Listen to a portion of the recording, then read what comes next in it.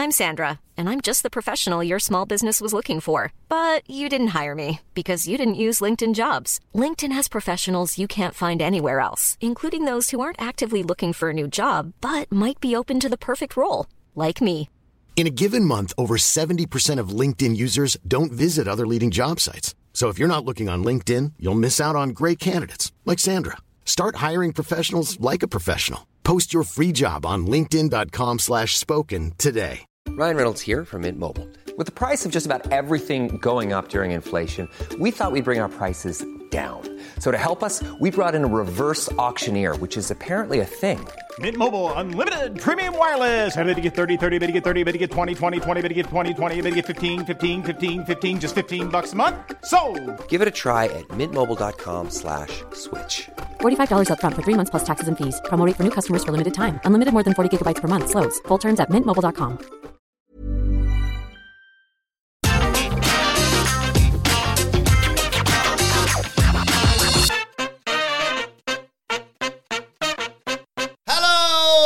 Welcome to the AEW Dynamite Review. I'm Adam Wilborn from What Culture, joined by the Dudley Boys of What Culture, Michael Hamflett and Michael Sidgwick, here to review everything that happened on last night's episode of AEW Dynamite. But before we get into it, if you're a fan of this sort of thing, make sure you subscribe to What Culture Wrestling on either iTunes, Spotify, wherever you get your podcasts from, for daily wrestling podcasts, where we not only review AEW Dynamite, but also AEW Rampage, Raw, SmackDown, NXT, pay-per-views. We have interviews, roundtable discussions, and a roundup of the week, complete with a bloody good quiz, of course, on Wrestle Culture. As I said, though, joined by Hamflett and Sidgwick to review AEW Dynamite. Sidge, what did you make of last night's show? I had an epiphany during last night's episode of Dynamite. I've already remarked as such on Twitter. The mega fans will forgive me. And those mega fans include Brian. Happy birthday to you. I had an epiphany because there were various moments during this show when a certain match was a nice gentleman's three, soundtracked by an absolutely enraptured audience, so it carried it over the line. When there was one too many consecutive verbal segments, and I'm thinking, if I was at one point promised blood and guts in Newark, New Jersey's Prudential Center, I might be a little bit knocked that I'm getting an excellent table-setting go-home episode instead of a destination. What was this, like a year and a half in the making, this show? Indeed. So I'm thinking, I'm an empathetic guy. I'm trying to put my mind in the mind of the audience watching it. And I'm thinking, if I was them, I'd be a little bit disappointed by the table setting, as great episodic TV as this is. And then I'm thinking, if I'm actually putting myself in the minds of the audience, I'm losing it because they were going absolutely crazy. So my prevailing take was, initially I'm thinking, come on, do something with this massive arena other than an excellent Dynamite. And then I thought, you know what? These Dynamites deserve to be in arenas this big. It's not like the little engine that could, with Tony Khan's billions. But you know what I mean? Like this new upstart that shouldn't have got a foothold in a TV industry and an advertising industry that's historically hated professional wrestling. And I'm thinking, save these big, nice basketball arenas, ruffle their hair. You should be doing major shows. Should they? Because Raw does these arenas, and they just give them rubbish. Episodic TV, at its best, and Dynamite is worth an arena like this, because listen to the goddamn reaction. So once I recalibrated my headspace and thought, all right, this is just going to be a go-home Dynamite, I enjoyed it as the fabulous go-home Dynamite that it was. 14,000, 15,000 people there, and from the moment like Punk came out and Cole came out, you could really feel it, couldn't you? Yeah, give the people what they want, especially if there's 14,000, 15,000 of them this week and there'll be 20,000 next week. I loved this Dynamite so much. Like we've talked before about our own viewing routines, and if I'm not watching live, I'll try and get up early hours and creep downstairs and not wake the kids up so I can just enjoy it on the telly before I have to switch to the phone. Sleep on the couch on a Wednesday, that's what I do. That's a good idea, That's what I do. Dynamite has reduced you to the couch, but you've got no regrets. I'm living the best Alan Partridge life on a Wednesday night. Everyone associates being like sent to the couch as like a punishment or like a problem. You're like juggling down on the couch in Wednesday evening. I'd check into the Linton Travel Tavern just to watch Dynamite. No, I like that's it. So I'm in a separate room trying to keep quiet. This Dynamite makes me want to run through walls and wake the whole family up. But then it's like, I don't need my family. I've got this week's Dynamite. That's how much I love this show. We're going to go through this, as we always do, piece by piece. And there were certain sections that I didn't like, a couple of matches that I didn't think hit. Doesn't matter. Does not matter. Find the hottest episode of Monday Night Raw from the year 2000 and not everything will hit. The whole night, the whole experience will leave you just absolutely euphoric, because if you've ever enjoyed pro wrestling, it's this that you're chasing. I feel like I'm saying this a lot at the moment, and I'm probably not really saying this to anybody listening to this podcast. I just feel like it constantly needs bearing repeating. If you are a wrestling fan and you are not watching this, why? Like, why are you bothering with pro wrestling? Like, earnestly, I'm at this point, I'm asking that question to anybody. I know there's like the WWE hardcore weirdos on Twitter, but it's not just them either. It's anybody that maybe is only casting half a glimpse, or like your lapsed fan mates.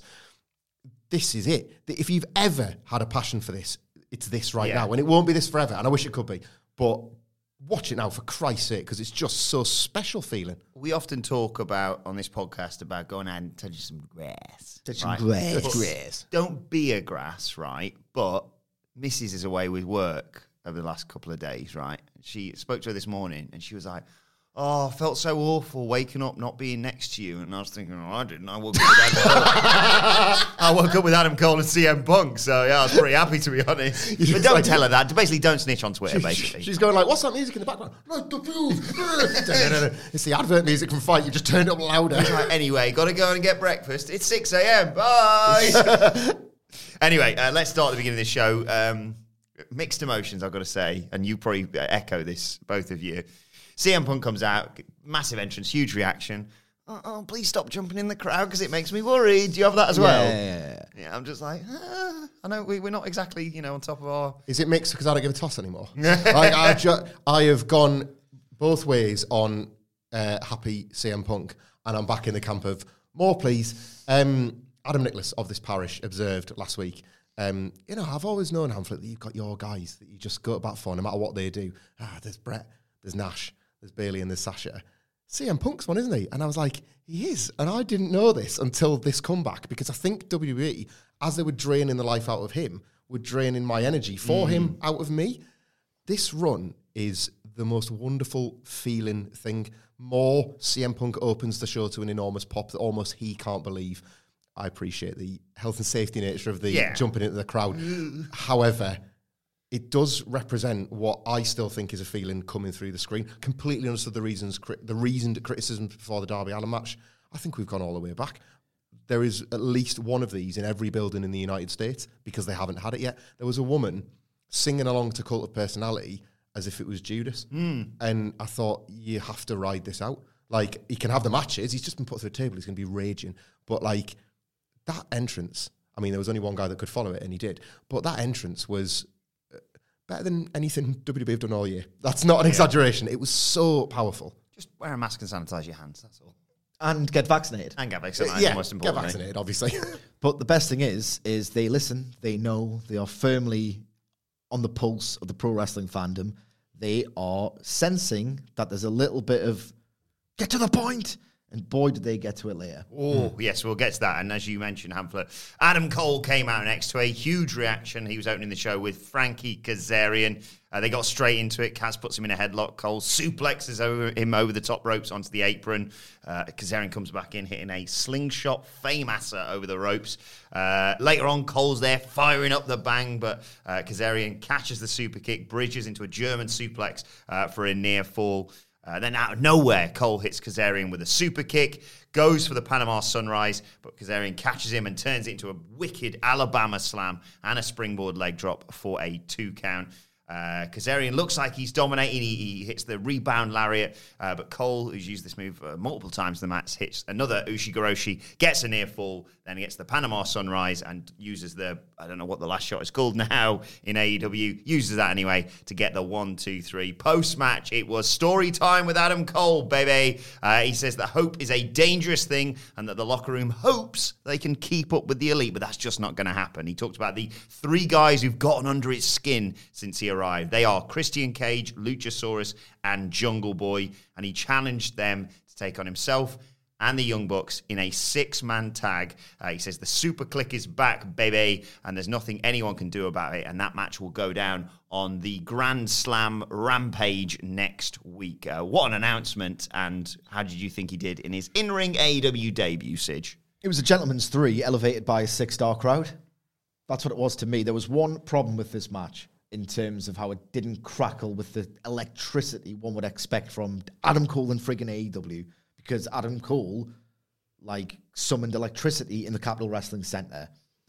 And that problem is, Frankie Kazarian should not have done a goddamn job to Doc Gallows. That's the definitive point where this has all started to go wrong for Kazarian, because if you remember, Double or Nothing, his Elite Hunter shtick was bang over. Yeah. The second that there was a sense of disturbance in the Young Bucks versus Mox and Kingston match, he came out, dampened that threat, and got massively over, got a booming reaction. Frankie Kazarian, can you remember the first Penta and Eddie Kingston versus Young Bucks match on Dynamite before they did the Road Rager? And that match was better than Road Rager. It was Brandon Cutler spraying himself in the eyes. It was this incredible match, this incredible dramatic pro wrestling presentation. And Frankie Kazarian was banging the heart of it as this guy who was ready to restore justice. And then he got beat off Doc Gallows. And ever since then, it's like, oh, well, there's no reason to invest in him. He's getting beat off Doc Gallows. So basically, in this match, I just felt this palpable, if only Kazarian hadn't got beat off Doc Gallows. If only he was hot, this match would be hotter. But his promo was great. The catchphrase was great. The entrance was unbelievable. There was one near fall, actually, that they worked really well to craft from the Panama Sunrise in the Alabama Slam. The leg drop, like that got a really good reaction. And realistically, just when they were working this crowd who were understandably cold on the prospect of what was a formality of a result, they really started to get into it. But the fact that the Punk introduction and all the rest of it meant it only went 8 minutes, I think. I think if they won 12 or 15, this would have been a total banger, but didn't have to be a banger, did it? It's Adam Cole getting that reaction. And now we're getting Cole and the Bucks versus Jungle Boy Luchasaurus and Christian Cage, which we'll get more to later on as well. Yeah, a great booking for, a Rampage that is looking almost as good as an awesome Dynamite. I love already, like, Adam Cole establishing the Super Click in AEW canon as being something on par or better than the Elite. By that I mean Kenny and the Bucks. It's this thing that's now going to breathe every week. Adam Cole versus Kenny Omega without it ever being Adam Cole versus Kenny Omega, which is great. I actually, in terms of the runtime, the point Cedric made, I liked that they kept this short, because I think even if you'd have gone to 12, I don't think that sense of formality would have dissipated. I don't think they had it. This was a better opener than it was a wrestling match. Yeah. If that makes sense. It was like this, you got the huge pop for Adam Cole, huge pop. You got this feeling that the show's got yet another mega star, not just a star, not just an NXT signing, a main eventer in waiting has arrived. Murray was saying it this morning, who else could generate that kind of reaction in the shadow of Bryan Danielson and CM Punk? It's Adam Cole and not many others.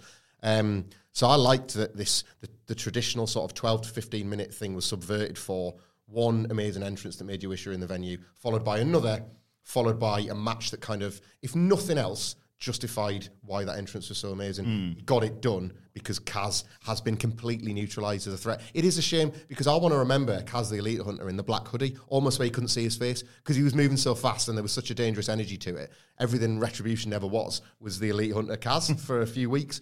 They're not going to get that again. No matter how brooding they make him look in his entrance. So he was a reasonable sacrifice for this, for what was really a presentation of Adam Cole. Yeah, the ideal sort of introduction in-ring debut for me for Adam Cole. And yeah, you go, okay, what's next? Oh my God, it's a trios match featuring the Young Bucks. And well, we'll get to more of that a little bit later on, because we got a video promo recapping the history between the Lucha Bros and the Butcher and the Blade and their friendship and blah blah blah. And now, of course, the Lucha Bros are the tag champs, and they're gonna face off the tag titles this week on Rampage. We'll of course discuss that more on our Rampage preview, which is out tomorrow. And then Fuego del Sol and Sammy Guevara are backstage. Fuego, of course, talking about the fact he's got a contract now in AEW and he's got a nice new car to go with it. But he's putting that on the line against Miro for another shot at the TNT Championship. What a brilliantly ridiculous stipulation this is. Yeah, I've not been kind to car stuff in the past. So whether or not this is generosity towards AEW as a whole or generosity towards the inevitability of Miro either stealing that car and taking it with Lana in the back or stealing it and smashing it up just with his own hands like a Street Fighter bonus level, I don't know. But this didn't feel as... AEW loves cars, because there was a long period where they loved cars too much. This didn't feel like a Cody car segment. This felt like, oh, Fuego, oh, don't. It could have been a car, it could have been a house, it could have been Fuego's having a nice time with his new contract. Oh, Fuego, don't do this. And that's what I got out of it more than the car stuff. It's like, don't, mate. Like, he could be massively into Lego or games consoles like a lot of wrestlers are, and it's like, don't offer that to Miro. Like, he's going to ruin it. Forgive the wordplay here, but cars in AEW were like a thing for a month, and it was pretty awful. This is a car, but it's not really a car. It's a vehicle. It's a vehicle for Miro to break your heart, to be a bastard.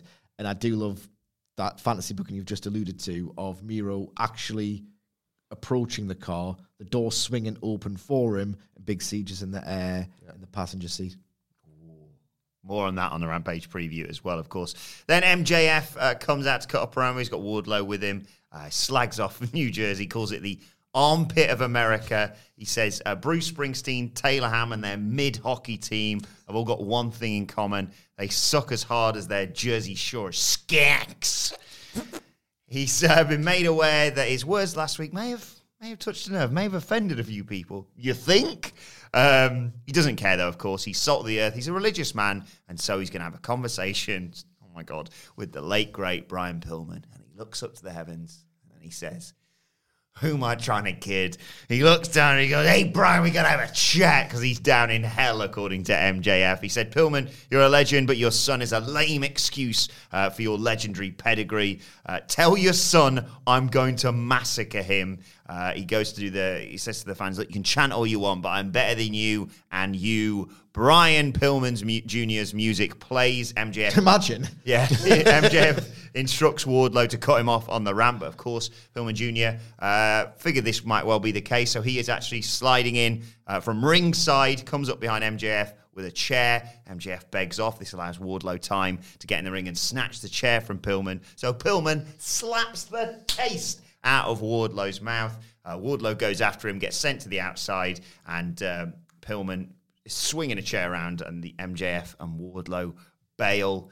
They're going to face off next week on Grand Slam, of course, Sige. I mean, he's just on fire, is young Maxwell at the moment. It's one of those. It's yet another one of those promos where it's like, don't know if you can say that, and then you're in the DMs going, class. Yeah. Absolutely class. The trick is, you can't do this stuff when the body's still warm. It's kind of reprehensible, very pro wrestling, very WWE. Give it a couple of decades, bish, bash, bosh, cheap heat. Works. Like, we know he's got the full consent of Brian Pillman Jr. to do this. It's absolutely fine. The delivery was masterful. I, for whatever reason, didn't see it coming. Who am I kidding? Yeah. That's where he is. So the delivery was fantastic. The material was fantastic. My favorite thing about it was there was a little bit of a rumbling last week that Pillman Jr. didn't look like he was on MJF's level, didn't look particularly smart or brave or whatever. Give it a week, lads. Give it a single week. Even give it 48 hours, because he got the job done on Rampage. If you give it a week, he will prove himself to be a little bit smarter, which he did here. Like, yet again, in terms of how hot this feels, how much thought has been applied to it, this is an undercard television match that has been crafted with way more passion and care, humour, black humour, obviously, but humour, than virtually anything other wrestling promotions do. And Punk sort of gave the game away as well in terms of what you can expect next week by saying, look, he's going to get his hands on MJF finally. He's going to give him a good hiding, but he's going to be so fizzing, he's going to make a mistake, or Wardlow's going to allow MJF to take advantage, and MJF's going to get the victory, and it's going to annoy everyone just that little bit more. Interesting that Punk's able to get into MJF's headspace, isn't it? Like, that might matter in 12 months. Yeah. Like, I love this, and it's just sort of like Echo Sidgwick's take really there. I love what this represents more than the content. MJF has come out of a Chris Jericho feud that I feel after 2 weeks is already highlighting went on too long. This is just my own personal opinion, this MJF feels like a headliner, which you could argue, well, maybe a long feud with Chris Jericho has helped make him. I'm looking at this character now and thinking you were trapped in that thing too long. You were talking about the same guy running out of steam for way too long, because this just feels so fresh for the pure purpose of making a television match more fun than it would have been. You could run Arthur Ashe, MJF versus Brian Pillman Jr., having not had MJF appear since All Out, and then flash the graphic up and we'd be like, where's MJF gone? And then they say, oh, he's fighting Brian Pillman Jr. next week and it's going to be a short squash. If they wanted to, they could do that. They've done it with other wrestlers before, but they thought, no, this is absolutely worthy of getting some heat. And it's like been, wouldn't say it's been wasted television time for it, because they've been relatively short, but it's been full of talking points. It's not going to make Brian Pillman Jr. He'll go back to the Varsity Blondes after this, but they'll be more over as a result. I think Brian Pillman Jr. will feel like a bigger deal in AEW as a result of this, what should be pretty routine win for MJF. I really, really admire the craft and how big time MJF feels all over again, all of a sudden. Did you like the dichotomy of placing this immediately following this, with Brian Pillman Jr. doing the sit down with JR and JR talking about Pillman's dad and saying that he got embarrassed last week by MJF, saying we need to see MJF get his ass whipped. Have you got what it takes? And yeah, Pillman acknowledging that he isn't just like, oh no, he maybe got one over on me. He's like, no, I've got to be careful. I'm dealing with the sort of Pillman family legacy. I'm representing my dad here.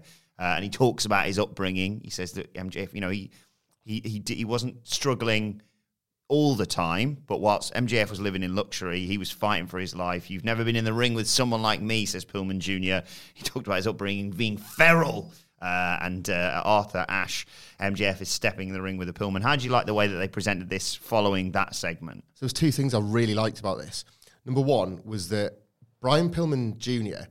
has either radiated nothing much at all, or a slight feeling, we acknowledged this last week, a slight feeling of weirdness that there's been a lot of cosplaying his dad in his career, until Dark Side of the Ring, when you were just like, God bless Aunt Linda, and well done Brian, and all of the kids and all of the family for just surviving a really tough go of it. He came out of this as this broad-shouldered young lad that had gone through things that none of us would ever want to, and they found the way to translate that Brian Pillman into AEW canon with his sit down with Jim Ross. You couldn't just replay the Dark Side footage, but it was worth harnessing that part of Brian Pillman's life in a diluted manner for a wrestling TV show. I love that it came after it, because there's loads of different examples, but any way that you can sort of try and suggest that everything you're watching is real, that contributes so much to the feeling and the vibe.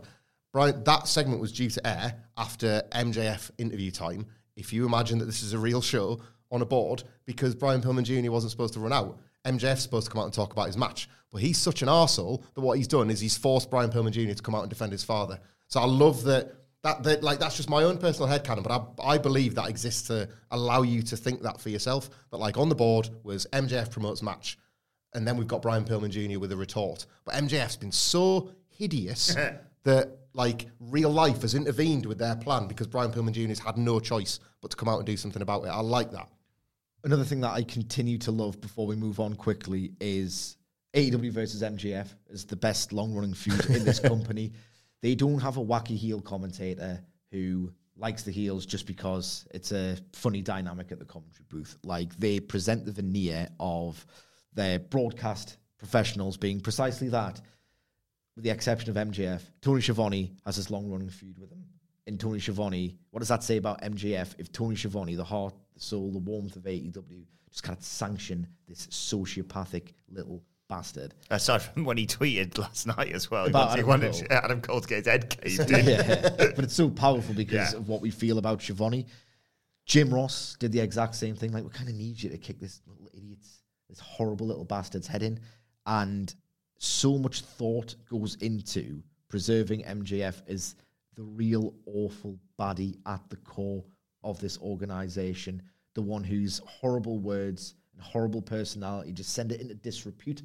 It's one of the reasons on a broad macro level why I adore this company. It does these little nuanced details to present itself as an actual sporting federation. Whenever someone has been attacked, like a referee, they always get fined. Whenever Alex Marvez was getting kicked in the face, they're always the sanctity of being a broadcaster.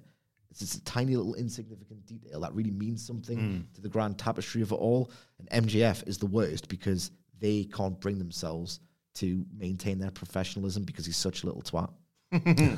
Then we got the response from Christian Cage and Jurassic Express to the call out by Cole earlier. Jungle Boy's talking. He's saying, Cole, I'm better than you. Got better friends. I've got better hair. And Christian goes, are you sure? I've got to disagree with you here, a nice little, like you say, another breadcrumb there between those two.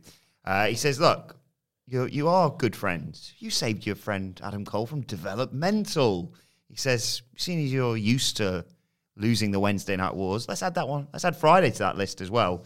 And they accept the challenge Luchasaurus growls. It's happening on Friday. That's all we need. Lovely stuff. Yeah, I mean, it's easy bait. They love to beat WWE. They love to take had the Christian piss. Cage taking the first post-war shot. It wasn't me. Like, I didn't expect that one. It's absolutely class. Like, they would think this. They absolutely would think this. It's one of those where you have to build your opponents up, but no, you don't. Listen to that reaction. You don't have to do here's a nice thing. Also, your narsal sort of wrestling thing that, has to be done. But yeah, you would say this. Some new cock of the walk is strutted in, and thankfully it's Adam Cole and not Terry Taylor. And you would, and he's pointing you out for a fight. He's challenging you to a fight. You're going to trash talk him, and that's the perfect bit of and it works because we all know, because we are the in the know audience. Mm-hmm. They know that we know that Adam Cole is the only guy who moved the needle in NXT. So it's not damaging, it's just good trash talk. I think it plays to the turn as well. Like, it's okay for Jungle Boy to say, I want to fight you because I'm better than you. I've got better hair. Like, I'm a better wrestler, all that sort of stuff. Christian Cage has been a bit of a dick there. Dick, man. He's shown his arsehole side. It was his shush. I'll take it from here. Like, that was directly cruel to Jungle Boy. The rest of his promo was just, you're not a very nice guy. And you're with the, like, at the pay-per-view, you were there, arms in the air with Bryan Danielson, the nice guys. He isn't about stopping the elite. And like, people have always said this about Christian. I love Christian. He's a prick. Yeah. Like, he's a funnier one with Edge because he's going to take a dig.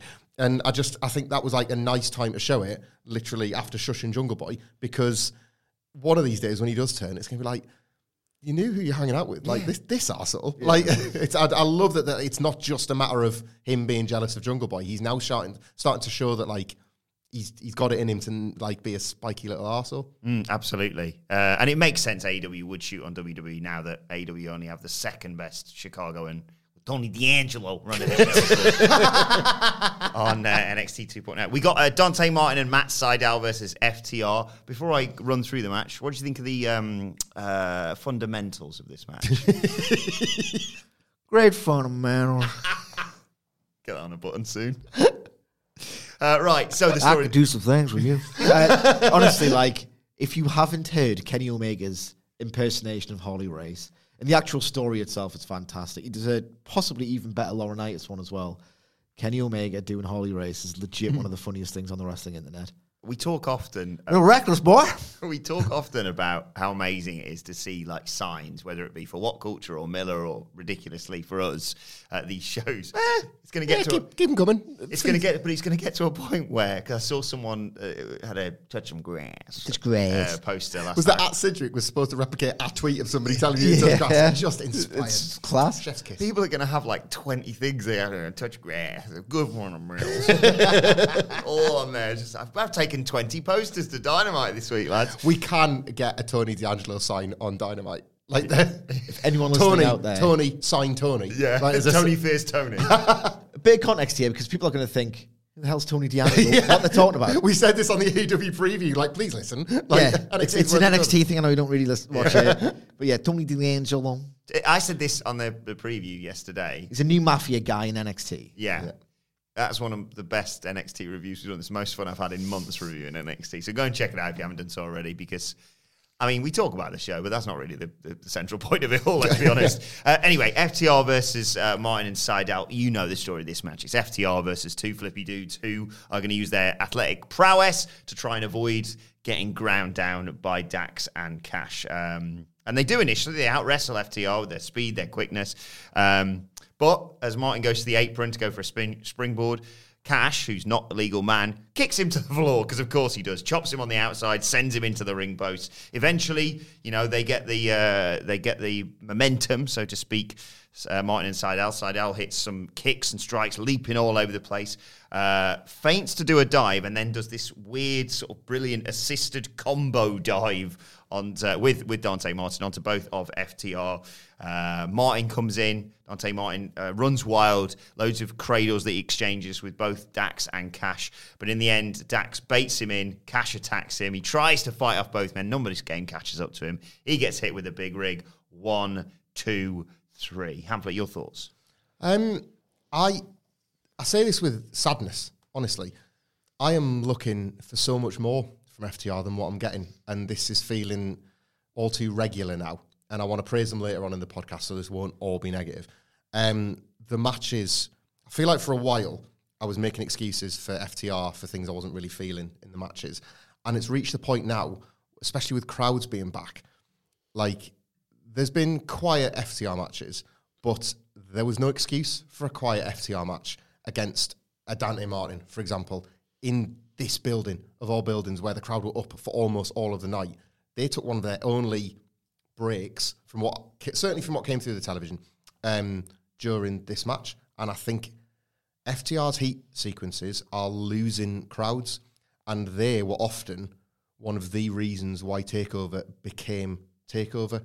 The luxurious elegance of an FTR heat segment was what whipped the crowd into such a frenzy at a TakeOver that then the rest of the show couldn't bring them down. They were reinventing, they were bringing back Southern style tag wrestling, but they were redefining it and reinventing it along the way. I don't know what Sidgwick thought of the whole match, but I'm not going to steal a take. We discussed over the desks about this, but certainly there was just a feeling that is now becoming prevailing that I don't know if it's that they're missing a step. I love the gear still. The Midnight's gear is just gorgeous. Keep that look, full stop. It really, really suits them. But I don't know. They were given, yesterday on the preview, I said, what about Andrade versus Dante Martin? Give him another opportunity to have this awesome banger. Here's FTR being given the opportunity to have a banger with Matt Sydal and Dante Martin. And the hottest stuff, not to sound like this kind of easily distracted wrestling fan, was when Dante Martin came in and did really, really high stuff. That was the coolest stuff there. The heat literally didn't function as a heat segment because it didn't generate heat. And I don't know. I don't know how FTR pull themselves out of this, because I don't think at this point it's a one-off. I feel like it's a pattern. Just wait till this time next week. Yeah. Legitimately wait until this time next week. I'm kind of half with you and half not.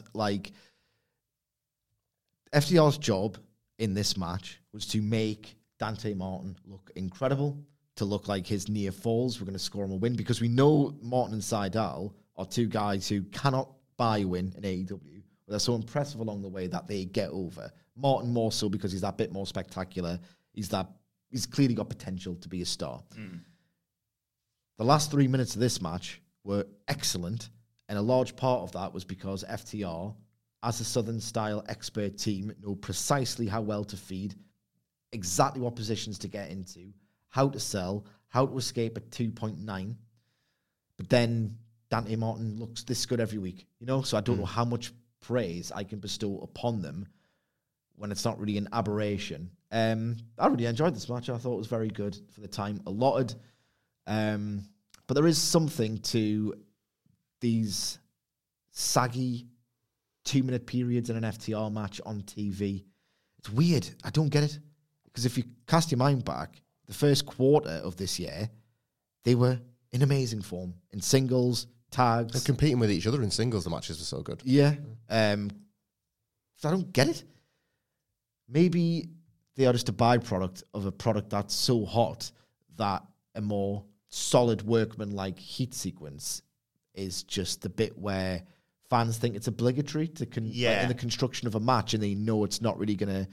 I don't know. Maybe they receive the heat as an ad break even when it isn't. Maybe that's an AEW audience thing. Maybe it's an FTR thing. I can't really make my mind up. Your point in the office this morning that I really think is worth bringing up on in this discussion was that the NXT peak era ones used to surprise you. The stuff they had, they had surprises in the locker for the ways to pull you back in with the heat. And they don't seem that they've... Is there a creativity thing? Yeah, it's not as creative. My favourite thing that Dax Harwood, Scott Dawson ever did was run underneath the ring. I'd completely lost sight of where he was. And if I have, his opponents have. And then he scuttles underneath the ring. What an inventive sequence that was. And then he pops back up on the other side and breaks up an ear fall or does whatever he does. I've seen a lot of... And Cash Wheeler was awesome in this match as well. But I've seen a lot of Cash Wheeler. I know, it's a spot that they do where he slides across the ring to break up the hot tag. But, yeah, the invention of FTR DIY, the Revival... constantly making you go, that's how the baby faces get. You become the baby face. They've done me again. Yeah. They've done me again. Yeah. But they haven't done me in a while like that. They did do something I absolutely adored a little bit later on, though, so we'll get to that. And we've got to talk first. I mean, it's fundamentals. What Cash Wheeler's doing with that spot. I'm not criticising that spot, but at the same time, give me more. I want to be outwitted. Fundamentals. How are we spelling that? There's no D in it. F-U-H-N. Fundamentals.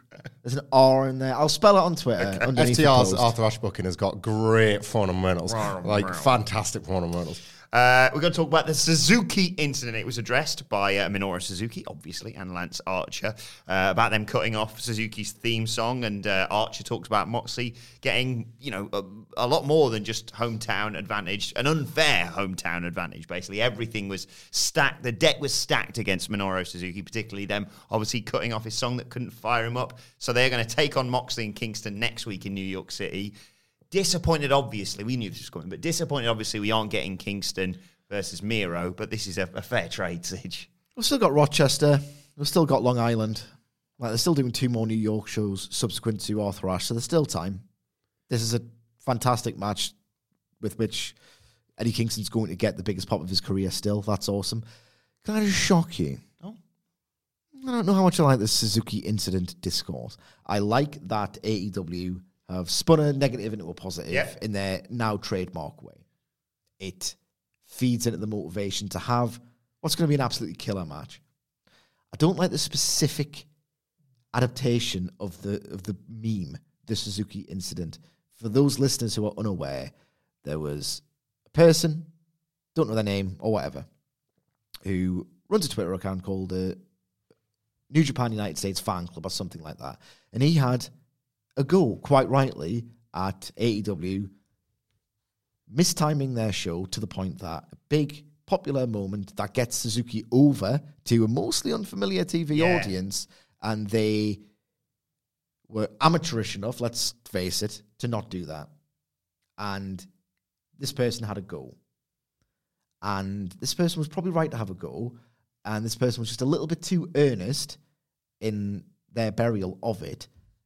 And Suzuki incident carries this, like, it's not Watergate, is it? Like, you know what I mean? Like, I think this is a rare case of AEW punching down to have a bit of fun. And I don't like that very much. When I didn't know the origin, and when Suzuki explained that to me, I kind of agreed. I thought this was I wasn't sure where it sprung out of. I just thought it was everybody having a bit of fun. It's just some person who really likes New Japan, who you partnered with, by the way. It's not like a Roman Avatar who's an obnoxious idiot. It's not a WWE management figure who you can take the piss out of. It's just it's WWE behaviour to bully fans full stop, isn't it? Yeah, it's like just they have no problem doing that. It's just somebody who really likes New Japan and was disappointed. Like, I just thought, invoking Suzuki incident throughout the broadcast, it felt like punching down to me, and I don't like that. I'll punch up viciously if the target is worthy of it with the blackest humour. But don't punch down, that's the rule. If you thought the only way to get a more defined jawline with natural-looking results was through surgery, think again. Juvederm Volux XC is a non-surgical injectable gel filler that improves moderate to severe loss of jawline definition and can help you achieve natural-looking results with little downtime. Even better, this improved definition lasts up to 1 year with optimal treatment. No maintenance required. Improve jawline definition for a smooth, sculpted look with Juvederm Volux XC. For important safety information and to find a licensed specialist, visit Juvederm.com. That's JUVEDERM.com. Not for people with severe allergic reactions, allergies to lidocaine, or the proteins used in Juvederm. Common side effects include injection site redness, swelling, pain, tenderness, firmness, lumps, bumps, bruising, discoloration, or itching. There's a risk of unintentional injection into a blood vessel, which can cause vision abnormalities, blindness, stroke, temporary scabs, or scarring. Talk to a licensed specialist to find out if it's right for you. Ryan Reynolds here from Mint Mobile. With the price of just about everything going up during inflation, we thought we'd bring our prices down. So to help us, we brought in a reverse auctioneer, which is apparently a thing. Mint Mobile Unlimited Premium Wireless. How to get 30, 30, bit to get 30, bit to get 20, 20, 20, bit to get 20, 20, bit to get 15, 15, 15, 15, just $15 a month? Sold! Give it a try at mintmobile.com/switch. $45 up front for 3 months plus taxes and fees. Promo rate for new customers for limited time. Unlimited more than 40 gigabytes per month. Slows full terms at mintmobile.com. Hey, Dave. Yeah, Randy. Since we founded Bombas, we've always said our socks, underwear, and T-shirts are super soft. Any new ideas? Maybe sublimely soft. Or disgustingly cozy. Wait, what? I got it. Bombas. Absurdly comfortable essentials for yourself and for those facing homelessness. Because one purchased equals one donated. Wow, did we just write an ad? Yes. Bombas. Big comfort for everyone. Go to bombas.com/ACAST and use code ACAST for 20% off your first purchase. Next up, it was Malachi Black doing his full epic entrance. He gets into the ring and he says, "Members of the House of Black, please rise." He announced that they have got an enemy in their midst, and he turns his attention, of all people, to Men in Black 2's Rosario Dawson. She's been in other stuff, but let's be honest, that was the peak. Of course, a member of the Go Big Show, and she's there, and she's not only there to support AEW, but she's wearing the Nightmare Family gear. And he turns his attention to her. He gets out of the ring. He may even be preparing himself to attack Rosario Dawson. When all of a sudden, Cody returns. He comes through the crowd. This distracts Malachi Black, and Rosario Dawson goes, "I've got myself an opportunity here." Brave woman jumps on his back, tries to sort of choke him a little bit. Eventually gets her off, and then Cody's there, and they brawl into the stands. You may well have seen the videos on Squared Circle or on social media. They didn't just brawl into the stands and go, "Yeah, cool, good fight, see you later." They were brawling all over the place. There's footage of people literally patting Malachi Black on the back as he flies past them, just back and forth with Cody Rhodes. Let's go to our resident Cody Rhodes fan, Michael Hamflett. What did you think of the return of Cody Rhodes and Rosario Dawson's random interactions with Malachi Black? I've got all sorts of conflicting emotions on all of this. Malachi Black looked like Matt Cardona dressed as a druid pretending to be John Moxley. So I didn't like his look this week. And it's the first time... he does weird goth stuff, which isn't my thing, but I can't deny how awesome he's looked at it. I thought this is the first week, kind of lame. But crowd were so into him. So into him. His babyface turn, when it comes... it's funny that all of the guys like Malachi Black and people of his ilk have always been called Next Undertaker, because I got actual Next Undertaker vibes because people were in for his babyface turn once upon a time too.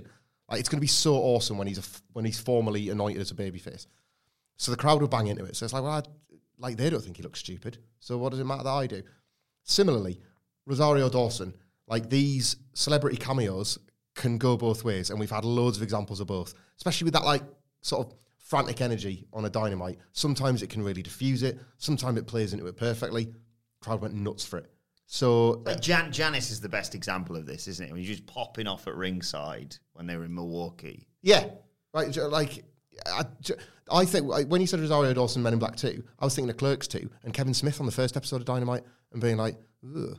This is rubbish. What it is. I know what it is, but why are you doing this is so rubbish and stale. It was really hot. The crowd were mad into it.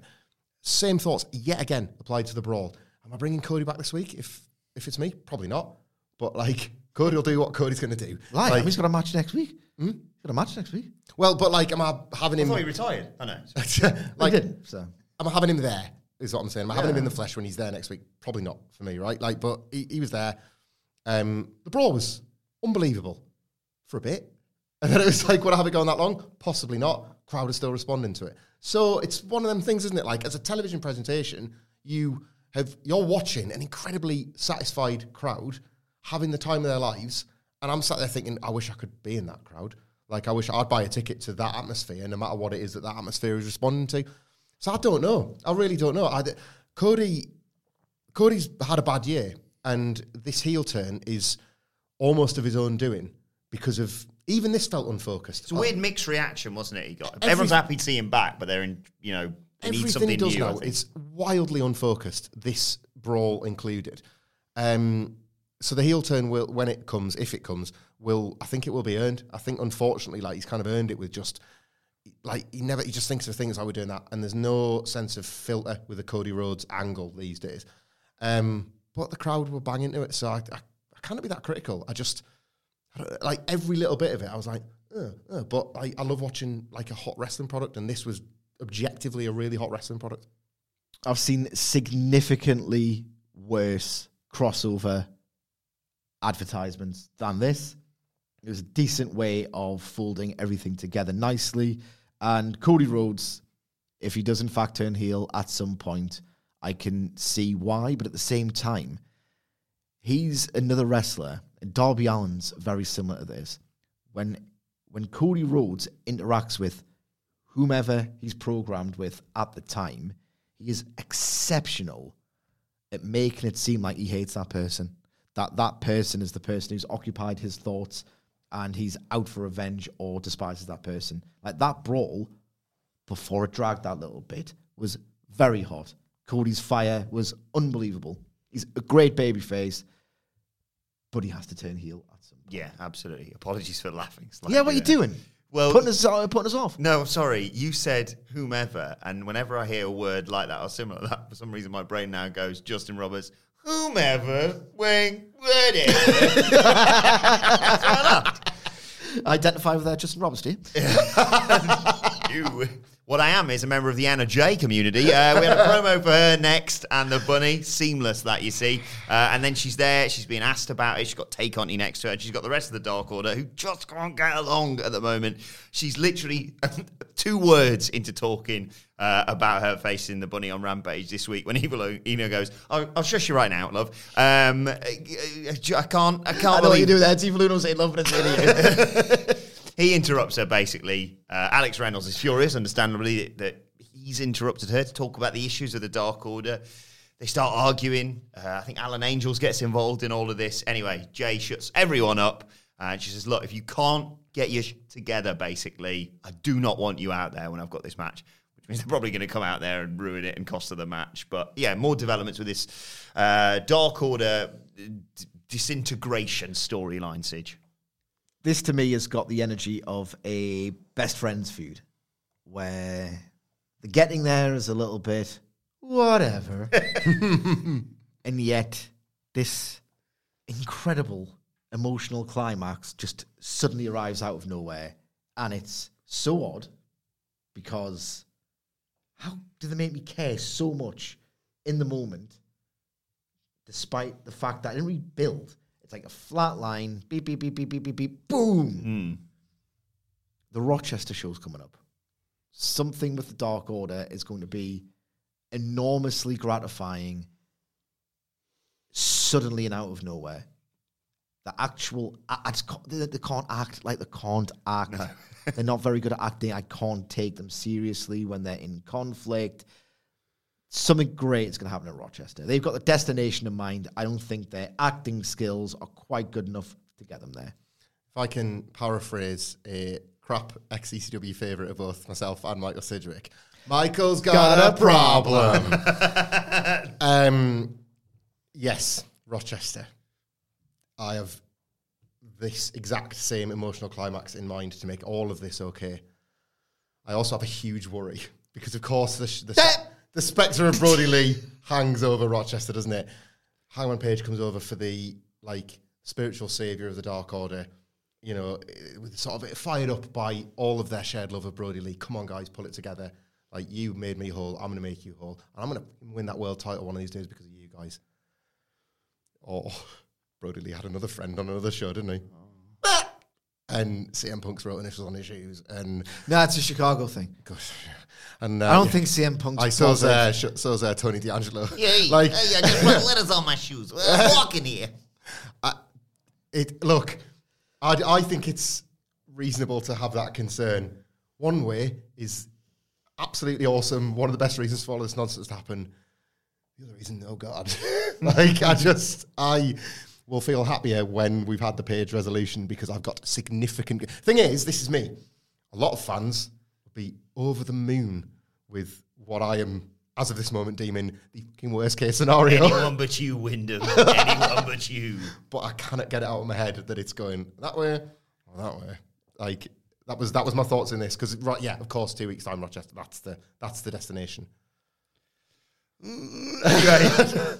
What followed was another promo from Dan Lambert. He's flanked by more members of American Top Team, your Andre Arlovsky's, Junior Dos Santos, etc. And, of course, the Men of the Year. He slags off the fans, as he often does, talks about, back in his day, to find out who was the most popular, you just go to the merch stand and see who's selling the most T-shirts. And they're all sold out now. They're sold out in men's small and women's extra large. And he basically, I didn't write down what he said next, but imagine what Jim Cornette would say about AEW flippy matches copy paste. That's exactly what he said here about them, hitting 20 super kicks and jumping off stuff and still kicking out at one and blah, blah, blah. Yeah, he's revealing it to be predetermined there. Not into that. So Chris Jericho interrupts. He's flanked by Jake Hager, of course. Lambert is just livid because the crowd are singing along to Judas. He tells him to cut that. There's a lot of effing and jeffing around on this show. Tells him to cut the music off. The fans keep singing it regardless. And Jericho says, we don't know the lyrics. We only sing in lax. We don't know the lyrics to your song. I'm a fat-faced dipsh. Yeah, yeah, yeah. And he gets the crowd to chant along to that as the Dudley Boys roll their eyes sitting next to me here. Lambert responds by talking about Jericho being this manipulator, getting all the fans to spend their money on his merch and on fuzzy music. You buy them fuzzy records. Turn it down. And quite rightly, Jericho responds by calling him a grumpy old man yelling at the AEW crowd. And then he turns his attention to all the jacked guys there from American Top Team and says, which one of you guys is on top? He talks about the fact... Like a homosexual. Talks about the fact he's fought former MMA fighters like a beast and raging... What if he takes it in the ass? He's fought MMA... Repugnant. Yeah. MMA fighters like a certain beast and a raging Bill. And he talks about the fact that Big Jake here is undefeated. And I was like, yeah, because he hasn't fought anyone like Andre Arlovsky or JDS, that's why. And then he quotes...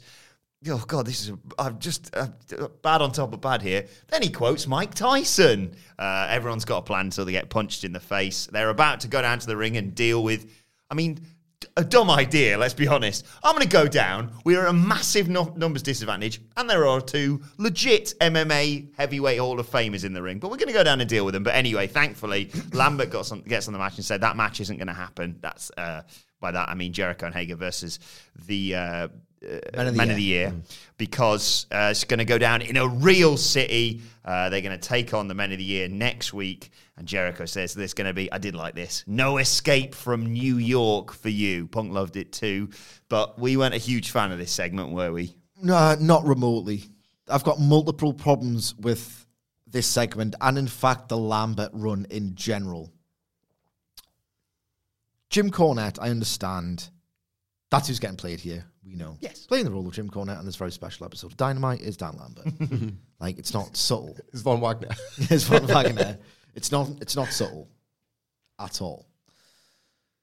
I can understand why they're doing it. It feeds into what the modern AEW audience likes, what they dislikes. There's a conduit to what they dislike, and that person gets beat up. It's a bit cathartic for them. I don't care that much. I don't care remotely about what Jim Cornette thinks of AEW. Increasingly, the people who did, before the return of fans, before it became this new life-affirming thing, AEW, the discourse... Does the discourse about AEW and people talking about the flippy vanilla midgets or whatever, I don't think that pisses people off anymore. I think we've reached a new phase of life in AEW where people are more happy just to ignore the bad faith takes because they're becoming increasingly pathetic and desperate in the face of this just undeniably loud, white, hot product. I don't think this Jim Cornette stuff, it's niche. I don't think it's remotely necessary. Proper AEW fans are no longer defensive. They look at anybody attacking the show and say, why would you not watch this? I know. That's how I think that's how the emotion has changed. They're almost sorry for the people, aren't they? Yeah, it's like they're not fighting for it. They're like, we don't need to fight for this. Why are you not joining us? That's become the take, I think, on AEW. Absolutely. Yeah, if you're going to slag this show off and refuse to watch it, your loss, effectively. Exactly. It used to be a little bit fun, or at least you'd get needled into it if you didn't enjoy it actively because you liked the product and you wanted to defend it.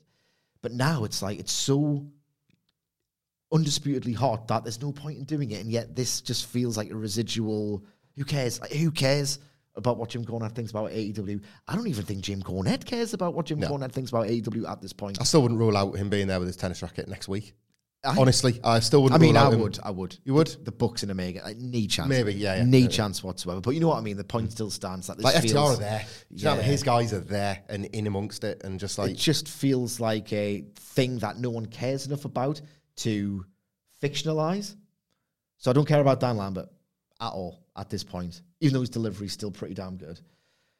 The whole idea of Dan Lambert, in addition to being a riff on Jim Cornette, is that he's meant to be the enemy of the 18 to 49 millennial demographic, in that he's got pretty alt-righty opinions. He's basically saying everything but soy boys and all the rest of it. We know what he's there to do. Chris Jericho's like as bad. Yeah. They found the IRL character. Step Brothers. Did we just become best friends? And Jake Hager. Surely, if you were going to do this, and as I said, it increasingly feels like a dated thing to do. Even if it was a sensible thing to do to like feed too much into the arcane discourse, like statistically, percentage-wise, very few people who've got Twitter and they write their TV as if loads of people do and are bogged down, and like some people aren't. These two follow each other on bloody Parler. That might be a bad take of mine because all of this got a massive reaction. We're on an island here. Let's put that forward. But Chris Jericho doing homophobia against the alt-right antagonist who, you know, the nicer people are meant to hate. Like, what are we doing here? Like, what on earth are we doing here? I could really do without the homophobia because AEW elsewhere has done such a good job of trying to be the inclusive promotion, and to get one of your guys with creative control on the most money doing like gay gags, like get in the bin. Get in the bin with this. It's alienating. It's not funny. I hated it. Yeah, we were wondering where Chris Jericho's been since All Out. It turns out he was like in the pitch meeting for the Dexter Lumis gag. Like that's just there's that prevailing sense again. Jericho, as we know, he's got creative control. He's wadded. There's this like awful sense of privilege coming out of him with a gag like that, and it's supposed to be in opposition to who Dan Lambert is, and it's not. It's in league with him. I like Jericho's on a broader level. I like Chris Jericho's demotion to the mid card for this. He feels increasingly. I felt this during a lot of the labours of Jericho. He is feeling more and more like an inessential part of what AEW is now, and that doesn't in any way discount how important it was for him to be the first champion and some of the contributions he made, even after that. He's still insanely over. We should put this over again. The homophobia got over. Do you know what I mean? That's the power of Chris Jericho. People were chanting along with or the power of New Jersey. It's like, of course, he's Chris Jericho. The break, the Fozzy break, the people that are buying those fuzzy records, like that cannot come soon enough. And I am desperate. I'm itching for him to be like out injured on a stretcher for that break, not just, right, guys, I'll see you on the cruise. And he waves. I feel like he might say, "Why not take me out? Like, I'm gonna win. I'm gonna beat the MMA guys, and I'll see you in 6 months." Like, I don't feel good when Chris Jericho is doing this sort of stuff, and I don't feel particularly great when he's on screen full stop. I don't feel anything when he's having long matches, and that stands in contrast to almost everything else on this show. And I know to everyone else. Yeah, and I know that may be sacrilege to some. Honestly, like, I know that to some he's like a sacred cow, but it's just, I think that's increasingly the vibe around Chris Jericho, and this promo did nothing to change that. A lot of people loved it. I think Sidgwick's right. I think we might be on a bit of an island here. A separate thing on Dan Lambert, because I've been full of praise for him. I actually agree with Sidgwick's point. This doesn't really feel like it's going anywhere. Great delivery will only get you will only get you so far. It feels very like dark elevation. He doesn't feel worthy of Dynamite. And I'm not really into the visual of a bunch of guys, no matter how hard they actually are. We had a conversation in the office about this morning. I don't know anything about MMA. You know loads. And I was like, Paige Van Zandt is somebody I would sign.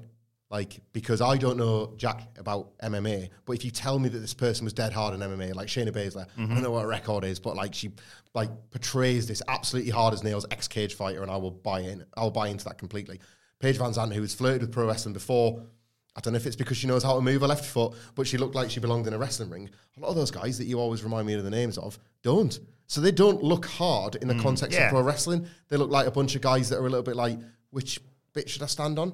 Like, how will this look the best on screen? Yeah. I don't know. I don't think it translates them being hard as nails at all. At least, like, send somebody out there for them to capture them in a quick, like, triangle choke or something. You know what I mean? They don't look like tough guys, even if that's what I'm being told they are. Yeah, exactly. They should be putting out that aura of former UFC heavyweight champions, and maybe occasionally they're just sort of standing there whilst Ethan Page does the physical embodiment of the crying emoji whilst Lambert's shooting on. But yeah, I think you're right. I think that they need to go somewhere with this, and they need to sort of reassess how they're presenting it, because I think everything you've both said there is absolutely spot on. Thank goodness what came next was a recovery of a storyline we were concerned they were going to drop. The Gun Club. They attacked Paul White a couple of weeks ago, of course, going after his injured hip. And the reason why, they say, is because do wins and losses matter actually in this company? Because they're all undefeated. All the variations of the Gun Club are undefeated. And yet they haven't got any respect yet, Hamflet. This was as rubbish as Billy Gunn versus Paul White in 2021 is, and as pointless as it is on this white-hot television show. This was one of the better examples of, I don't know if you've noticed, I've got a 86-0 record. It's like, well, we haven't noticed because you've never won on a Wednesday. Yes. Like, this was one of the better examples of that because they're pissed off. Like, they're pissed off with, Moxley addressed this weeks ago with the kind of, you got all these people coming in. Like, it's the same stuff, ultimately, just by another name. It's this idea that, like, AEW is taking these giant strides forward. But what about us? What about the Gun Club? Like, it's a bit of a cell phone, but a knowing one. You know, their heels, they're far more natural as arseholes as well, so it's not the worst thing in the world. I don't need... No, it's pretty close. I don't need any more of this. I don't even need the match on a Dynamite. You know my pitch that I always come up with? Like, I would just love once a match to run so long that they can't fit everything in. I want that to be Billy Gunn and Paul White. Like, I want there to, we're out of timing, because no fan would be like, where's my Billy Gunn Paul White match? Ben Roy would be. Yeah, Ben Roy aside, I don't think anybody would be like, no, like, end this Kenny Omega match because we need Billy Gunn and Paul White. Not a great deal more of this. But universe-wise, I don't think it's the worst thing they've ever done. I think it's the worst crime against Dynamite's time, this. It's too unimportant for me to talk about at this stage. We'll preview it when it inevitably happens. Let's move on instead and talk about Hometown Girl. God bless you, God bless me, God bless Layla Hirsch. She was facing Jade Cargill next, and the size discrepancy. We talked about this on the preview, and yet Layla Hirsch, has been shown to be able to take down Jade Cargill. She fought her valiantly, of course, in the Casino Battle Royal, as we were reminded here. And early on, she takes Cargill down and goes to do a dive onto the outside, but Cargill's not there when she gets there. It is, in fact, Mark Sterling who eats that. She takes out Cargill at the knees. She hits running knees in the corner, but she only gets a 1 count. She goes for the cross arm breaker, but Cargill, because of her freakish strength, powers out with a power bomb. She tries to hop on Cargill's back and put her in a sleeper, but Cargill hip tosses her out of it. Hirsch fights back, hits a ripcord German, tope suicida, bicycle knee, goes to the ropes, and I'm going, oh, don't do it, Layla. And yes, yet again, of course, she goes to that moonsault. Cargill's rolled out of the way, and she turns around straight into a Jade Cargill pump kick. Hits it with Jaded, 1, 2, 3. As we thought this was going to go, but I thought a good exhibition for these two. Yeah, they explored the contrast in the physiques and the styles and the technique and the power. It was all very solid and nice, this, without being anything that I'll remember. They did the best story at their disposal. My intelligence wasn't insulted. My heart wasn't warmed or thrilled. My adrenaline wasn't pouring. I like this significantly more. I love Layla Hirsch. Love her. And the thing is, she's clearly still quite raw, and they're not trying to sell you on her being the next challenger to Britt Baker, for example. And, we talk about reps all the time. I think she's in front of a lot of those that need reps, but it's absolutely, like, there's no point rocket strapping her now or anything. You know what I mean? Just, like, she can absorb countless defeats while she gets better and better and better. Talk all the time about one of these days when she finally hits the moonsault. Like, all the impact stuff's really cool. I got what I wanted in that feeling of Jade Cargill being German and just being like, I was over there and now I'm over here. You fucking what? Like, and the cool thing about this progression of Jade Cargill, as all the great monster pushes go, when they're not flubbed, that is, you do start with total domination, and then it's all about how you measure how they get on the first time they're rattled. That's like this, it's an often forgotten chapter of the successful monster push, is the bit in the middle, where if you're going to go from, I think of Ryback, and they blew it with Ryback because he's fighting complete pasty nobodies, and then he gets hoyed into that match with CM Punk, and it's like, do we beat him, or does he actually go over CM Punk because he's been dominant against everybody else, and they screwed it up. there was no middle portion where he's been like knocked off his feet and rattled for the first time, and he's got to like shake his head off and get us out. Like, this was Jade Cargill's first attempt at that, and I thought she nailed it, because it's not an easy job as well to like shake off something like that suplex or like actual offense. And oh god, I'm being tested here. That can sometimes degenerate into acting. And I thought she did a great job with it. And it tells me that AEW are doing a great job with her. She's not yet a Britt Baker challenger, only because she's decided not to be one. I am led to believe that if she wanted Britt Baker tomorrow, she would decimate her. But in reality, we know that's not the case. So they need to keep doing matches like this as she continues ascending. I thought this was like a really nice bit of business.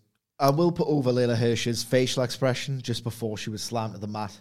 With, what's it, Jaded? Jaded, yes.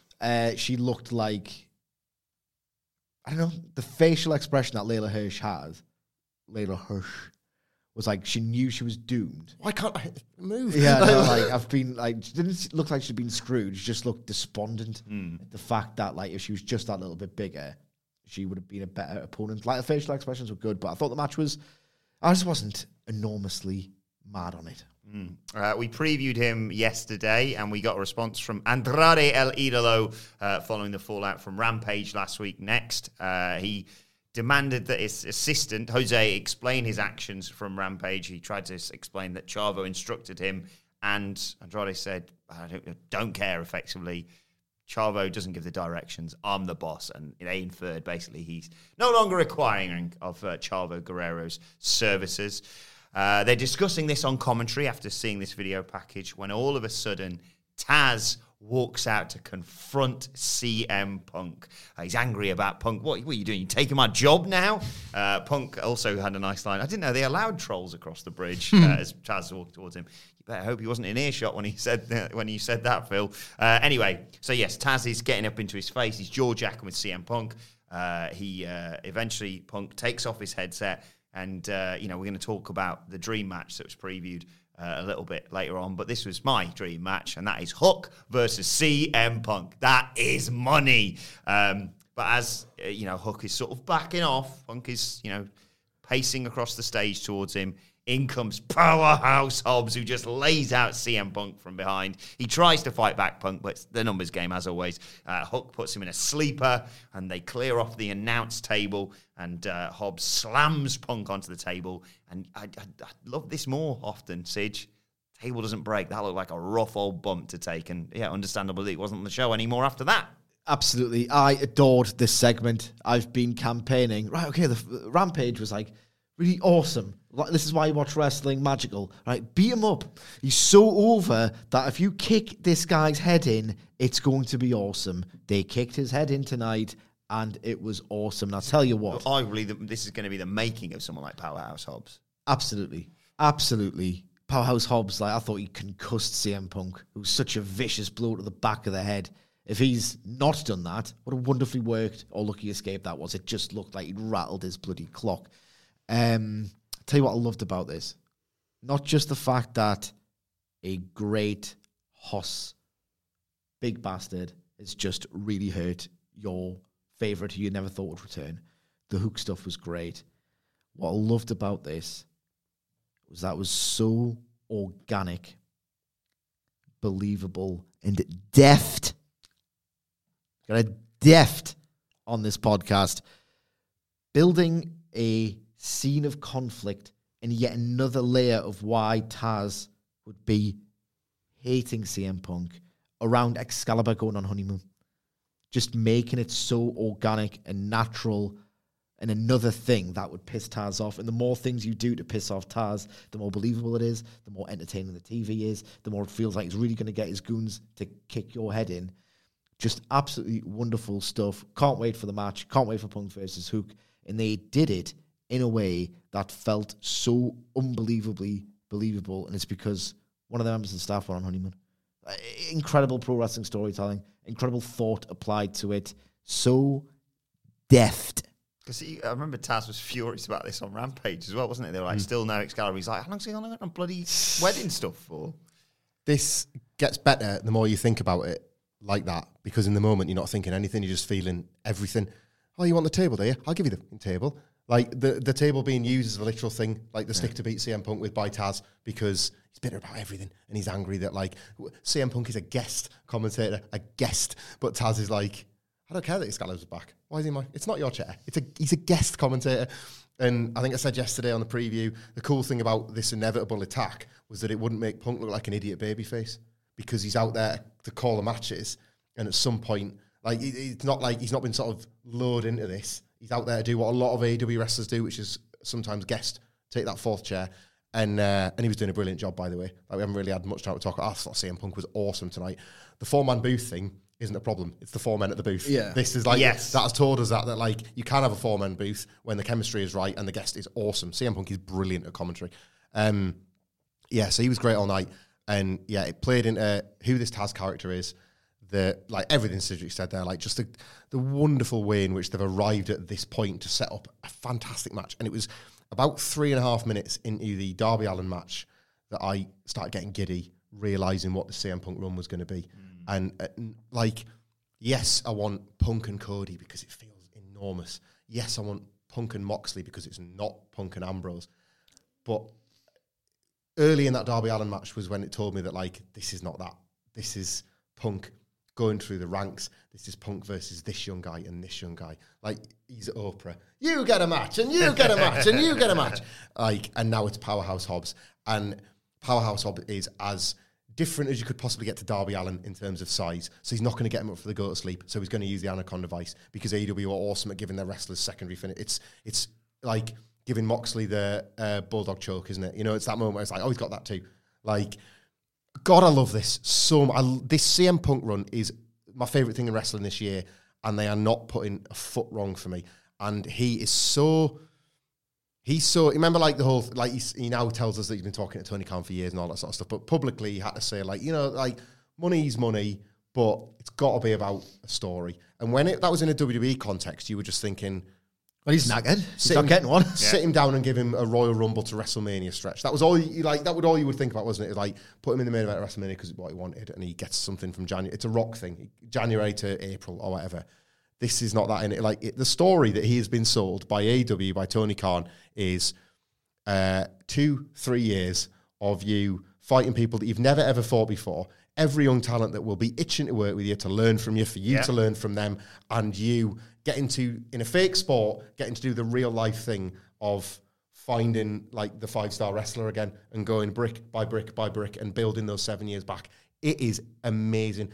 As I say, and I don't think any of this while I'm watching it, I've just got this biggest smile on my face. It's after the fact when you get to think about all these little details and enjoy them more. It's wonderful. Yeah. It is just wonderful. Who could have seen this coming? Oh, me. Next up, though, we had a match. I prefer that, Tuts. Bring that back. Next up, we had a match featuring one of the real stars of AEW this year. And Darby Allin was in it as well. Sean Spears had a little... Oh, we love Sean Spears here. He did the chairman cometh promo beforehand. And immediately he takes control of Darby Allin, because Darby Allin's bell rings, he's in the corner, he's preparing to rise up out of it and get into this brawl.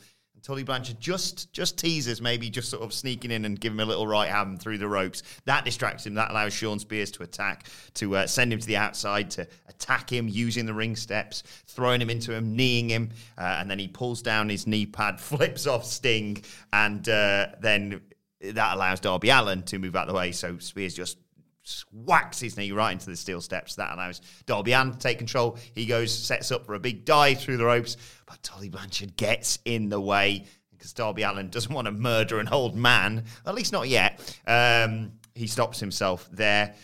Again, that allows Spears to recover and then take control, and he wets this cloth on the outside and he wipes all the face paint off Darby Allin's stupid face-painted face as we head to the break, and then we come back. Spears has got Darby Allin in the Scorpion Deathlock because Blue Sting's ringside, but Allin reaches the ropes. He takes out Spears, basement dropkick. Code Red gets a near fall off the top off that. They're fighting on the top rope. Spears uses the chain that Darby Allin always wears around his neck. He goes for a C4 onto the steps on the outside, but Darby Allin counters it with a stunner, and then he hits this crazy suicide dive through the ropes onto Sean Spears, who's been knocked down onto the steel steps, who are just sitting outside the ring, just takes him out, takes Sean Spears back into the ring, coffin drop, 1, 2, 3. Post-match, FTR come in to face off with a celebrating Darby Allin and Sting. They brawl. Tully hits Sting with a chair. Look, Sting and Darby Allin do get the advantage for a while, but the numbers game yet again catches up to them. And FTR hit the spike pile driver on Sting before Tully wipes off his face and the face paint. Sid, your thoughts? The thoughts I have about this are that pro wrestling rules and pro wrestling should never have become stupidly over-scripted, bantering promo volleys of exposition and marketing nonsense. It's angles. That's the power of AEW. It's angles. This angle was incredible. The match wasn't too much to write home about. They did a few nice moments of creativity to get Darby Allin over as this ridiculously propulsive, reckless guy with the stair spot. I thought that was very smart. They built the Tully Blanchard Sting stuff. It was all more than serviceable and fun and really well received and engaging as a result. But FTR, not only were they drilling Sting's head into the ground, that's awesome. The best thing that AEW's done, potentially ever, is somehow building Sting as someone who's not 60 years old. He's eternal. He's ageless. He's this mythical icon, and it's great. FTR, in removing his face paint, are trying to tell you that no, he's just an old man underneath this. And how heartbreaking is that for you to watch when you've invested so much in the Sting character?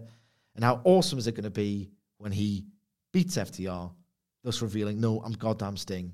I'll do this until I'm 1,000 because I have no age. That angle was awesome. I wanted to mention this earlier, I loved, the story here is FTR disrespects Sting. They like say, spike pile driver him, they wipe his face off, and just personified by, I think it was Excalibur, one of the commentators saying, or maybe JR actually saying, they're disrespecting the legend that is Sting, and they're doing the mocking beating of the chest and what have you. But I love Dax's, I think it was Dax, turned around as they're literally saying the words disrespecting Sting, and he's emptying his nose effectively onto Sting. I just thought that personified this brilliant segment. Yeah, the disrespect of a snot rocket goes back as well. It's another thing in wrestling, isn't it? Wiping off the face paint is such an inspired choice.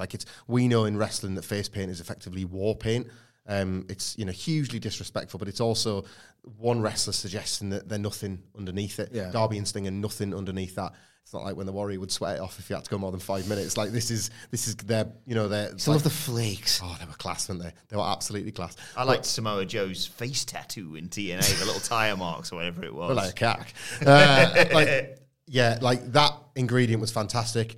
A day one-ish take on Sean Spears, because he's a great player coach, isn't he? This was one of them sort of player coach matches that you're glad he's on the roster. We've really enjoyed the patter for him, but this is one of them matches where you're what a good hand. All that patronising stuff was really dead on. It was a really good idea from Cody to have that for their angle. Such a backhanded compliment. Because you do feel it when you're watching Sean Spears matches. There he is. He's not going to put a left foot wrong against the Darby Allin. He's going to be everywhere Darby Allin needs him to be for this Darby Allin showcase, great as it was. Love the booking so much of everything I said about FTR in the match. Forget it, because I was buzzing us out for this tag match next week, and I couldn't switch off a lot of these little thoughts I was having about what's next for all these characters. So a couple of observations, and they're at opposite ends of the scale, so it could be one or the other and neither. First one was that Tully was wearing a bright red suit jacket like Cody, because there has always been, remember Arn coming out and looking at Tully and FTR, all of those things, there's still feelings, isn't there, with all those people, and there's this tease that Ric Flair's going to be there next week. We assume with Andrade, but what if that's a red herring? What if Andrade is there as this, Flair's going to come in and he's not, and what if there's this sort of incredible Arthur Ashe moment between these, these old war horses? The other one is that there has been what seems to me to be a intentional obscuring of the Pinnacle's existence by having MJF. He's going to beat Brian Pillman Jr. next week and have nothing to do. What if FTR's involvement in all of this is to bring MJF into Sting and Darby Allin's orbit? He's going to be finished with Brian Pillman Jr. Time for the next big MJF angle. What if it's MJF, Darby Allin? That's pay-per-view stuff, isn't it? Yeah. That's full gear stuff, and you, it's seamless how you bring the Pinnacle back together for the first time since forever. It's not been an accident that MJF's distanced himself. It's been done on television to make you forget the allegiance, so that next week, when Sting and Darby beat FTR, so the War Dog comes out and batters Sting, and then you're on your way to MJF versus Darby at Full Gear.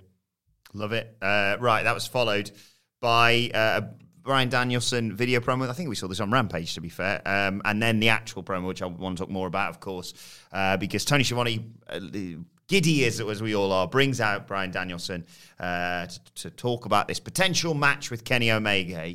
Danielson's asking what the crowd thinks, but before we can really get anywhere with this, out comes the AEW World Champion Kenny Omega and Don Callis.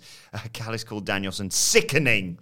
He mocked him about how he said, you thought it was a hard decision to move to AEW. If you really did make this decision to come here for the good of the wrestling industry, you're just a mark. Danielson gets on the mic. He says, please just shut up, basically, to Don Callis. He's here to talk to Kenny Omega. He says, look, Kenny, one day this will be about the title, but right now it's simply about who is better. He challenges him. Callis is not having any of this. No way that Kenny Omega's going to fight him. Again, Danielson shuts him up. He says, I came to AEW to fight the best bout machine, but since I've been here, all I've seen is a guy who hangs out with a bunch of goofy stooges and lets this bell end effectively speak for him. I don't believe the rumours that you've lost a step, but maybe you lost your balls. Whereabouts are the balls located on a man, Michael Sidgwick? Next to the cat. Thanks. And Kenny Omega responds by saying, you know what? My answer, despite how angry this made Don Callis, is yes. Michael Sidgwick, you're getting the dream match. On my birthday, man. On my literal birthday. Does this mean we don't have to get him anything? Thanks for listening, because you've saved us some money. Thanks for listening, Tony. On my birthday, I'm getting my dream match. A Mount Rushmore match. A goddamn dream match. And this is the best possible dynamic to tell the easiest professional wrestling story. These two legitimately hold a claim to being the best in the world, and indeed the best ever. Bryan Danielson, a babyface, imported from the WrestleMania main event, doesn't want to beat, with all due respect, Daniel Garcia and Wheeler Yuta on Dark. It would be awesome, and it still might happen, and in fact, I hope it does. But for now, it makes perfect sense. For, you know what? I'm Bryan Danielson, and it's different to Daniel Bryan, because the way he caustically shut Don Callis down, it was like, you look like the guy with the eye patch and the shaved head in Ring of Honor, like this incredibly hard, vicious guy you can't believe is actually nice. And if you reduce all of this down to its components, it's essentially Bryan Danielson wants Kenny Omega to say, yay! Oh, it's not working. I haven't got the speaker on. Oh, I was going to do a bit with the bloody thing. I don't even know which one that was. It was going to be, yay! We probably got it. We'll get it. We'll get it in the edit. So, reduce it down to its components, right? Bryan Danielson just wants Kenny Omega to say, yay! But Kenny Omega initially wants to say, no, dear, that's wrong. But Bryan Danielson is so determined in his spiel. He's speaking to the guy underneath the caricature that Kenny Omega is deliberately playing and trying to invoke the competitive spirit from. And he does so with the most piss and vinegar caustic challenge. And eventually Kenny Omega, the dormant part of him who knows he can do this fair deep down inside, says, you know what? I'm not the belt collector. I'm not the best bout machine if I can't beat you. The way it was all measured to get that, to extract that response from Omega was wonderful. Bryan Danielson's energy in this company is unbelievable. I adore it. We never saw it once. We never saw it once in WWE. And think about how seminal that run was. We didn't get it like this. No. This is the Dragon. This is the American Dragon. And he's going to kick his head in. And I love it. And it's on my birthday. And we got T-shirt stuff. Yeah, the Kenny Omega going shirt for shirt with Bryan is fantastic. Bryan Danielson said that and it wasn't a copyright thing, it was none of that sort of stuff. He just said he wasn't going to force yes out of the fans because it's just, new start and all that. He knows what he's doing, though. He forced the best yes out of Kenny Omega because, it was like he'd climbed into his head and dragged this yes out of him. It was a different Omega, and credit to Omega's acting here as well, because it was like a split-second personality change. It was in his eyes. It was in whatever effect he put on his voice. Dare I say it, Vince McMahon Attitude Era levels of voice control of how he changed his entire demeanor in a vocal delivery of a single word. I am so relieved that a lot of wrestling is bad because when it is this good, it is nearly impossible to analyse, because we can sit here on a podcast and say, like, Dally Boys, what do you think of this? Well, did you watch it? It was fucking brilliant. Yeah. Like, it's really, really hard when something is this electrifying, because we're fans first. Like, we got this job because we were really big fans and we just wanted to talk and write about it more. And this is what makes you a fan. This is what keeps you a fan. It felt so right in that way that WWE have mined all those dream matches that they literally ran out. You know, like the point where they could start doing them. They owned the game. They were making friends with every legend, and they were all really fun. This graphic, and it, like, you didn't even need to try, because it was just like, that is really cool. Like, this is one of the first times AEW has been given the luxury of that, and they're still going to the trouble of fantastic creative. Like, this feels like it's got loads of heft. It's got clear direction, because it's funny you mentioned Daniel Garcia and Wheeler Yuta, because I think Bryan Danielson is going to beat Kenny Omega. And of course, Kenny Omega is then going to say, well, tough titties, I got the title. Yeah. So Bryan Danielson is going to wrestle every single week like he's doing his own Labours of Jericho. But it's not going to look like a labour. It's going to look like what he wants to do more than anything. He's going to get the Gun Club record in matches we're going to see. Yeah. That's the difference. Like, he's going to be 12-0, and we're going to have seen every single one of those until Kenny has no choice. And that's, I'm assuming that's surely the full game main event. Yeah. Like, and how cool is that, by the way? I've been as critical as anyone of that feeling of like mid-card Kenny earlier this year. We could be going into the second pay-per-view in a row where the title match is a rematch. Yeah. Unbelievable booking. It might just be rinse and repeat of All Out. It'll still be the best thing in wrestling all year. Yeah. Fantastic booking. We'll move on, because we're talking a lot about the show today. We're really enjoying it. We had a promo from Miro responding to Fuego del Sol. He said, Fuego, you're putting your throat on a blade that already spared you. I'm going to bash your brain in, then I'm going to bash your car. This is the word of the Redeemer. Epic. And then Matt Hardy said he was going to shave Orange Cassidy's head. Then we got a brilliant rundown. I won't go through it all now, but in the next 9 days, we've got fantastic stuff coming from AEW. Main event. Never going to live that down ever. Main event time. It is the real stars of the show. 2.0 taking on Moxley and Kingston, as Moxley and Kingston are making their entrance through the crowd. 2.0 and Daniel Garcia, of course, joining Matt and Jeff. They sense this opportunity. They attack them beforehand. They're brawling around ringside. It cuts to one point for Jon Moxley sitting Jeff Parker down in a chair and just biting his head, because that's what he does. They brawl all around there. Moxley suplexes bloody everyone. But Garcia distracts to allow 2.0 to hit a combo suplex on Moxley as we head into the commercial break. Kingston eventually gets the hot tag, takes out both of 2.0.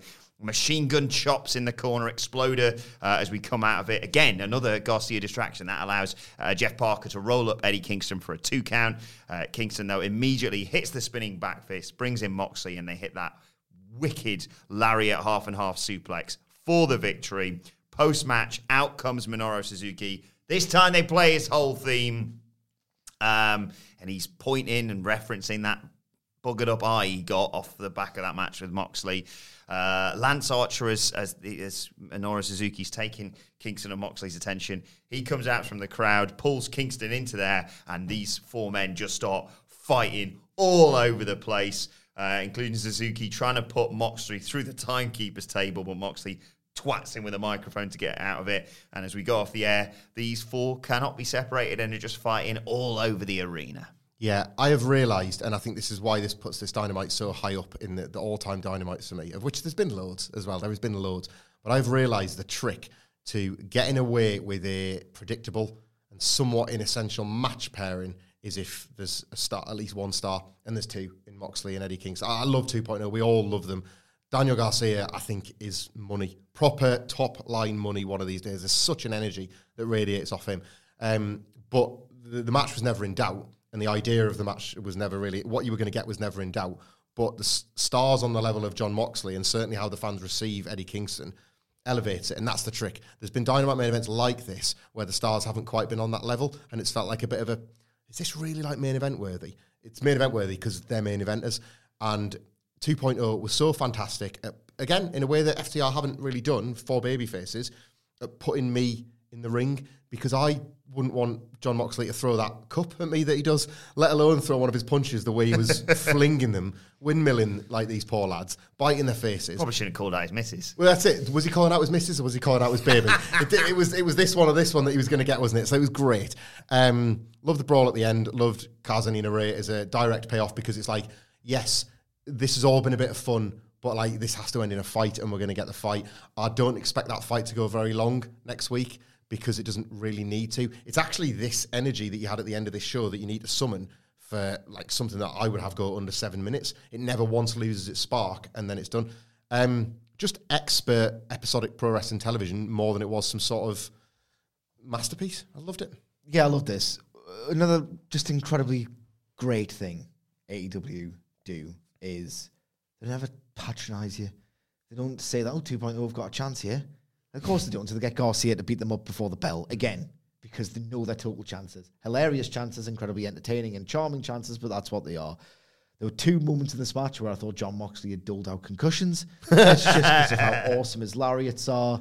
So you just got like a really fun massacre that one would expect. They got the comeback spot perfect. They measured it perfectly in terms of where these characters are in the tier system of AEW. Kaz and Ina Ray was great. The brawl was fantastic.